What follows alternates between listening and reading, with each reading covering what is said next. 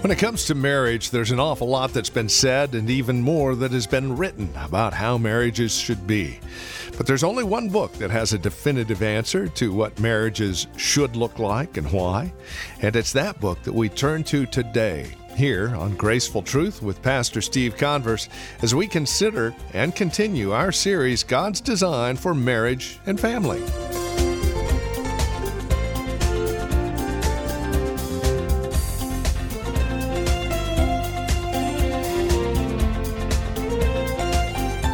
Marriage is challenging enough, especially when you start adding family members. The more family members, the more advice. The more advice, the more direction. The more direction, the more confusing it can be. God's Design for Marriage and Family is the title of our series. Welcome to Graceful Truth, the ministry of Grace Bible Church right here in Redwood City.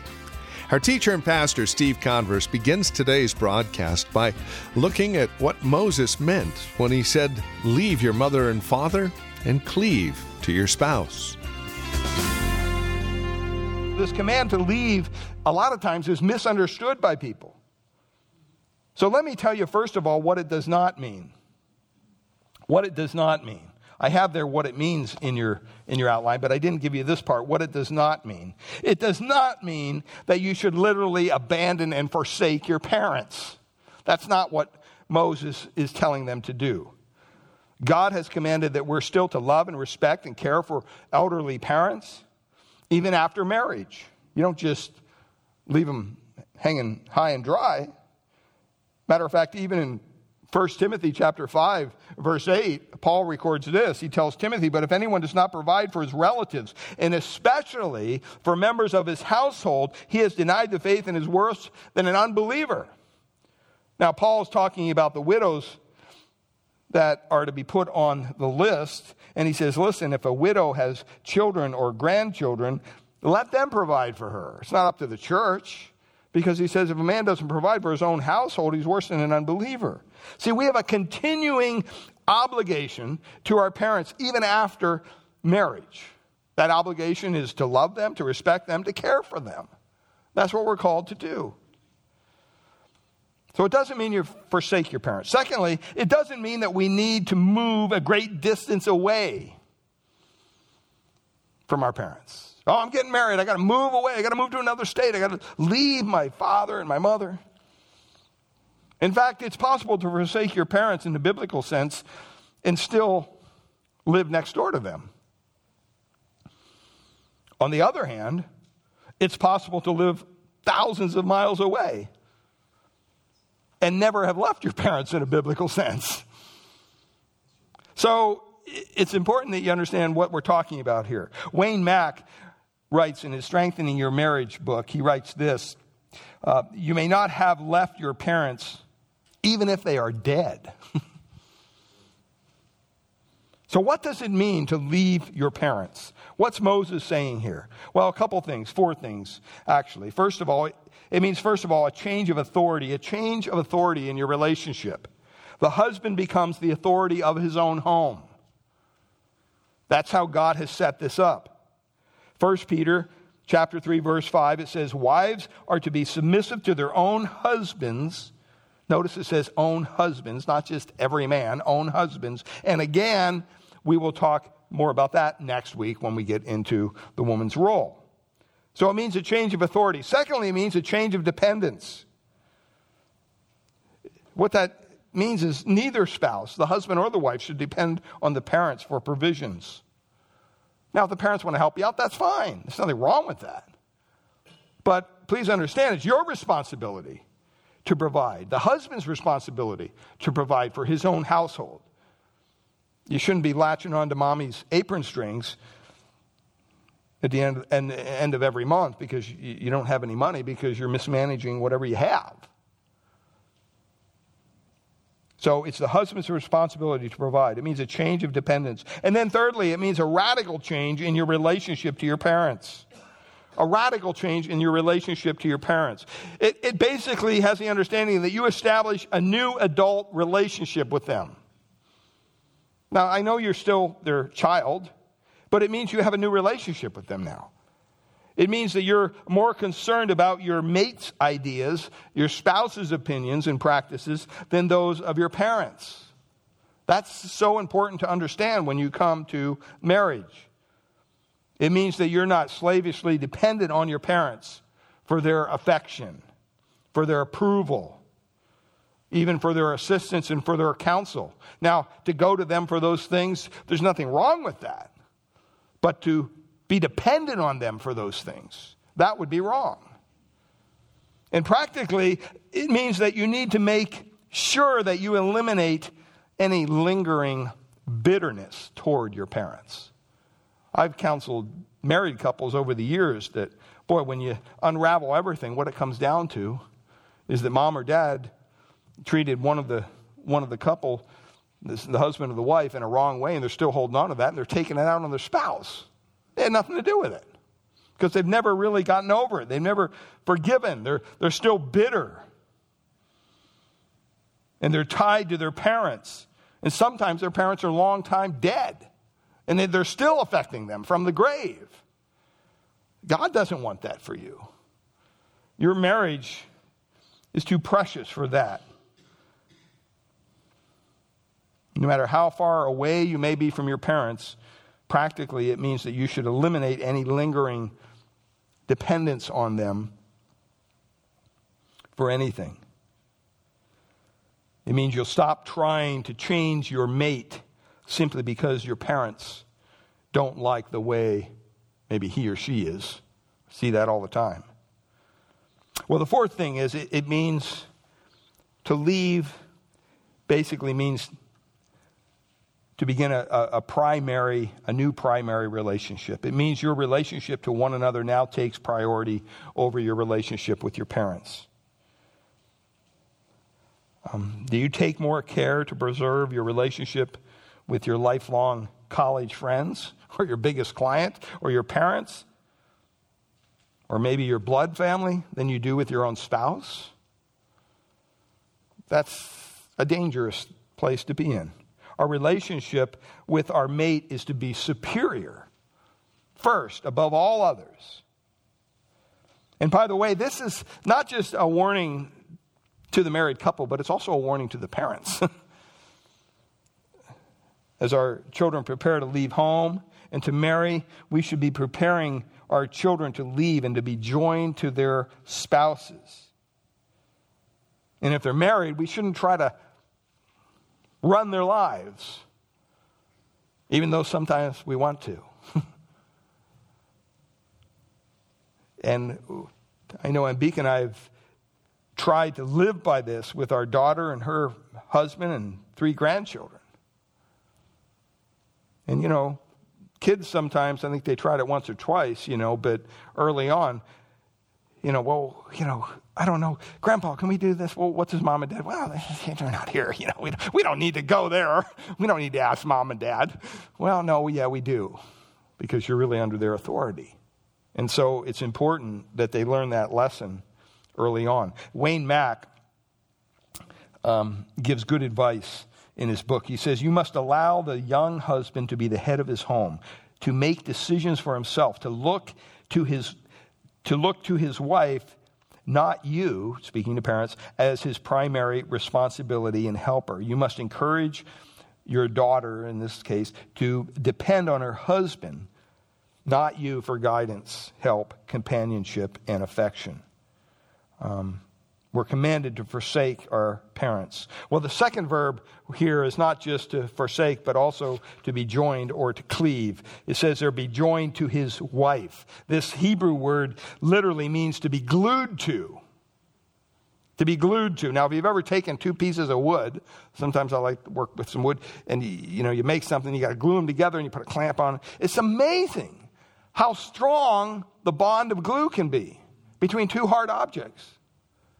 I mean, sometimes when you pull them apart, the glue joint doesn't break, but the wood breaks. The wood peels away from itself. That's the kind of joining together that we're talking about. That's the kind of cleaving that we're talking about.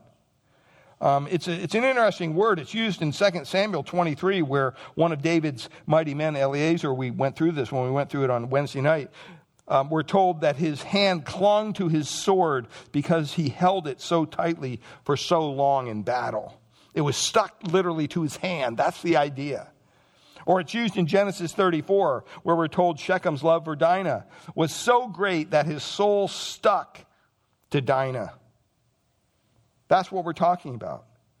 It really suggests two things. It suggests passion and it suggests permanence. Passion and permanence. That should characterize our marriages. We have to understand that we are glued to our spouses. We're to be glued to our spouses. And that's why he says there, what he says in verse 24. The result of leaving your parents and of being glued to your spouse is what? Is that you become one flesh. Now that refers to the sexual union in marriage. 1 Corinthians 6, we're getting there, speaks about that. But Moses is saying the two shall become one flesh. So the description of one flesh obviously has at its core the sexual union in marriage, but becoming one flesh is more than just physical. One flesh refers to a complete unity of parts, making a whole. There's a lot of interesting words in the Old Testament for the word one. In Deuteronomy 6:4, the Shema, the great saying that Israel, we hear this all the time. Hear, O Israel, the Lord our God is what? Is one. And yet God is what? Three persons. Three persons in one. So it's different persons coming together to form unity. And in Numbers 13, it's used of a cluster of grapes as one cluster, even though there's multiple grapes in the cluster. So it's the idea that two parts come together to form one complete whole. And it describes not just the physical aspect of marriage, but the spiritual and emotional relationship of marriage.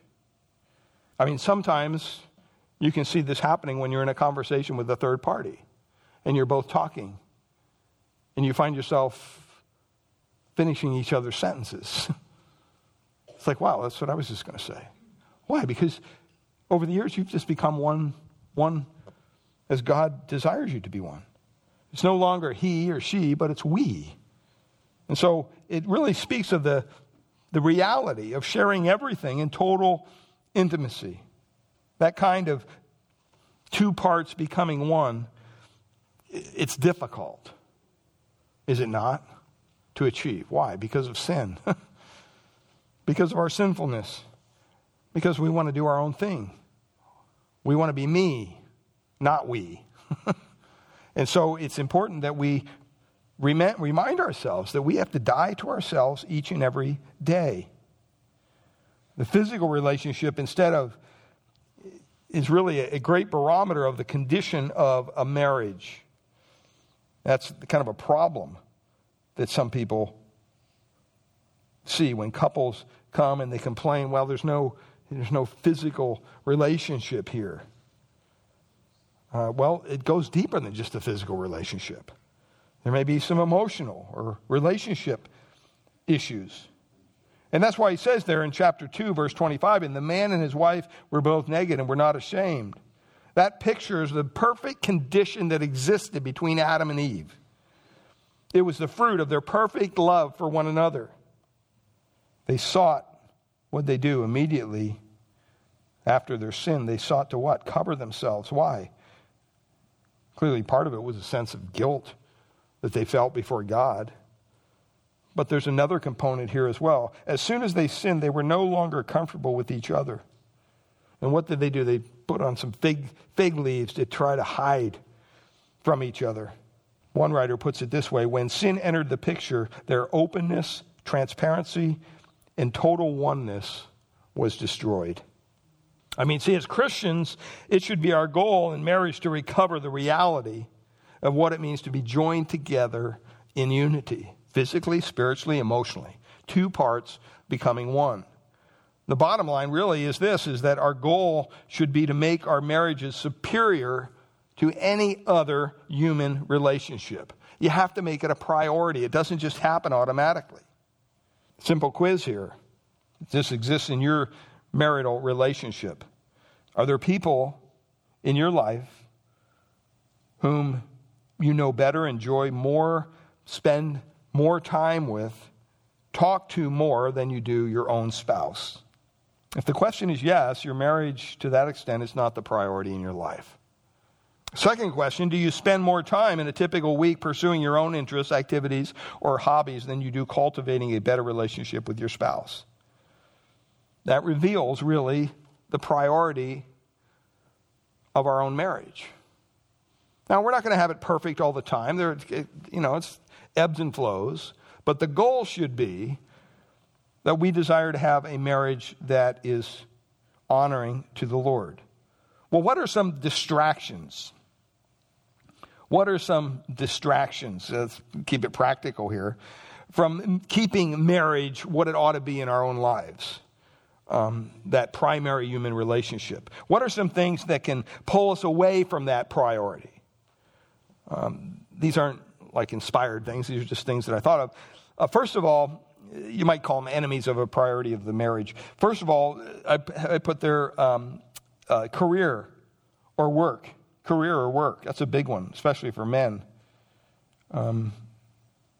Your work, your job can be an incredible enemy to your relationship with your wife. You need to just be aware of that. It doesn't mean you don't work, but you just have it's just the way we're geared. We want to go to work, we want to get things done, and that's just who we are. And so we have to kind of build some cautions in there, because I guarantee you, your company will suck the life out of you if they can. They don't care. And they'll pay you lots of money to do it. And so, but what's going to happen? There's been a lot of men who've been very successful in business, but lost not just their own family, their relationship with their wife, but their relationship with their kids. But in the end, even their own lives. They're driven to such despair. And they had everything that somebody in this world would want to achieve. So you have to keep that in mind. Secondly, another distraction from the priority of marriage is general busyness. Sometimes, whether, and this is where I take my hats off to the ladies. You talk to some of the wives even in our church with kids, it's, how was your week? Well, it was good. I had the soccer thing, and then I had to do the laundry, and then I cleaned the house, and then I went out to the basketball thing, and then I had softball, and it's like, whoa, you do all that stuff? Oh, yeah. And it goes up 10 times when school begins. You think it'd be a blessing, to have the kids in class a couple hours a week or a couple hours a day, but sometimes it becomes even more busy then. And so general busyness, it doesn't mean those things are bad, but it even happens with church stuff. It even happens with church activities. It even happens in ministry. You get so busy with ministry, you forget the God you're serving. And that's why it's important to, that's why we don't have Bible studies every night of the week. We have a Bible study on Wednesday night. We encourage you to come out. Here in the Bay Area, it's hard even to do a Sunday night service. Some people say, why don't you do a Sunday night service? It's very easy. Nobody would come. I'd be here teaching to myself with maybe 2 or 3 people. Why? Because people are just too busy. That's just the way it is. It's sad, but it's a reality of life. And so you have to stop and you have to realize general busyness can be a big distraction. We're all busy. We all got things on our schedules, but we all got the same amount of time. We can choose not to be so busy. We can simplify our life. But whatever you do, don't sacrifice your marriage on the altar of busyness. Thirdly, the third distraction that keeps marriage from being the supreme relationship is, I'll just say it, in-laws. In-laws. This is one of the top 3 counseling concerns when it comes to marriages. And there are 2 really great dangers when it comes to in-laws. The first is just spending too much time with them and not enough time with your spouse. The second thing is talking to your in-laws negatively about your spouse. That can definitely erode the priority of marriage in any relationship. You don't ever want to do that. So that being said, the last thing here is if you have children, you understand this one. Children can easily become a distraction to allowing you to have a good marriage. You say, well, wait a minute. They're our children. Exactly. But they can become a very kind of energy-draining, time-draining pull on your lives to the point where you don't have anything left for your spouse. Why? Because of the sheer noise level. I mean, when they don't get what they want, what happens? They communicate it to you. They're giving you feedback. And it's easier just to say, oh, okay, we'll do this, we'll do that, we'll do this, we'll do that. And you placate your children rather than discipline your children, and you end up with kids that are running the home. And we'll be talking about that in a couple weeks, how that looks. I mean, when you think about it, it's basically the squeaky wheel gets the oil. And I think we could all agree that the children are the squeakiest of all. So, as important as children are, and as important as that role we have to shepherd their little lives toward Christ, you have to remember they're only in our homes for about 18 years. That's it. Maybe a little longer, but usually that's about it. And then they're gone. So don't let your kids distract you from your marriage. I've seen so many couples, man, they spend all their time doting over their children. And then all of a sudden they wake up one day and all their children are gone. And they look at each other and go, who are you? I don't even know you. And it ends in divorce. Because they're not willing to put the time in to make marriage the priority even when the children are in the home. Well, what are some, practical ways then, looking at the flip side here, to continue to make your marriage a priority? Because we want to make that. We want our marriages to remain a priority. First of all, commit yourself to growing in your relationship with Christ. This is so important, and people overlook this. And this happens in marriages. Sometimes people are reading marriage books and counseling books more than they're reading the Bible. And you wonder why they got issues in their spiritual lives. You need to be committed to growing in your relationship with Christ. Commit yourself to do that. A good Christian marriage is based on a mutual walk with the Lord. We're going to see that in Ephesians 5 in a couple weeks. It tells us about how wives are to relate to their husbands, how husbands are to relate to their wives. But it says basically there in Ephesians 5, be filled with the Spirit. Be continuously filled with the Spirit. Be controlled by God's Spirit, not your own selfish flesh. So if both of you are desiring to honor the Lord and honor His Word, and you're growing closer to the Lord, I mean, it's kind of like two sides of a triangle. As people grow closer to the Lord, they grow closer to each other. That's really what happens. Well, the second practical way you can make your marriage a priority is to develop a we mindset. We mindset. Now, most of us don't have a problem having a me mindset, but we need to develop a we mindset. And I'm so blessed sometimes when I'll ask some of the guys in the church, hey, you want to do this, you want to do that? And sometimes I'll say, well, let me check with my wife. That's not a, mamby-pamby thing to do. That's a wise thing to do. That's letting them know that, hey, well, wait a minute. I do have a relationship that's more important than having lunch with you. And that's my wife. Nothing wrong with that. Even when we follow Jesus faithfully, unexpected storms will always be around. But we do serve the author and finisher of our faith and all that we know and see that is tangibly in front of us, the God of this universe. Well, we are out of time today. We'll close out our program here and remind you that, as always, you're welcome to reach out to us, either through our website or by simply giving us a call here at Graceful Truth. The easiest way to get in touch with us would, of course, be through our website, gracefultruth.org. That's gracefultruth.org. Always reach out to us by phone if you wish at 650-366-9923. That's 650-366-9923. You can also download our app. Simply Google Grace Bible Church Redwood City, or follow the link off of our website, gracefultruth.org. As these are uncertain times, and we find ourselves wondering just what kind of freedoms to expect tomorrow, we would invite you to visit our website, gracefultruth.org. It's there that you'll be able to learn about the updates when we will get together as a congregation here at Grace Bible Church in Redwood City, and what we'll be doing in the meantime. Again, you'll find that information at gracefultruth.org or gracebibleonline.org. Either one of those websites will provide you with the added resources to continue to feed your soul during these challenging times. And in the meantime, would you continue to pray not only for us, but other churches here in the Bay Area, and pray that we would find ourselves in every opportunity giving an answer for the hope that lies within us in these seemingly hopeless times. Thank you again for spending time with us here on Graceful Truth, and until next week, God bless. Graceful Truth is the ministry of Grace Bible Church in Redwood City.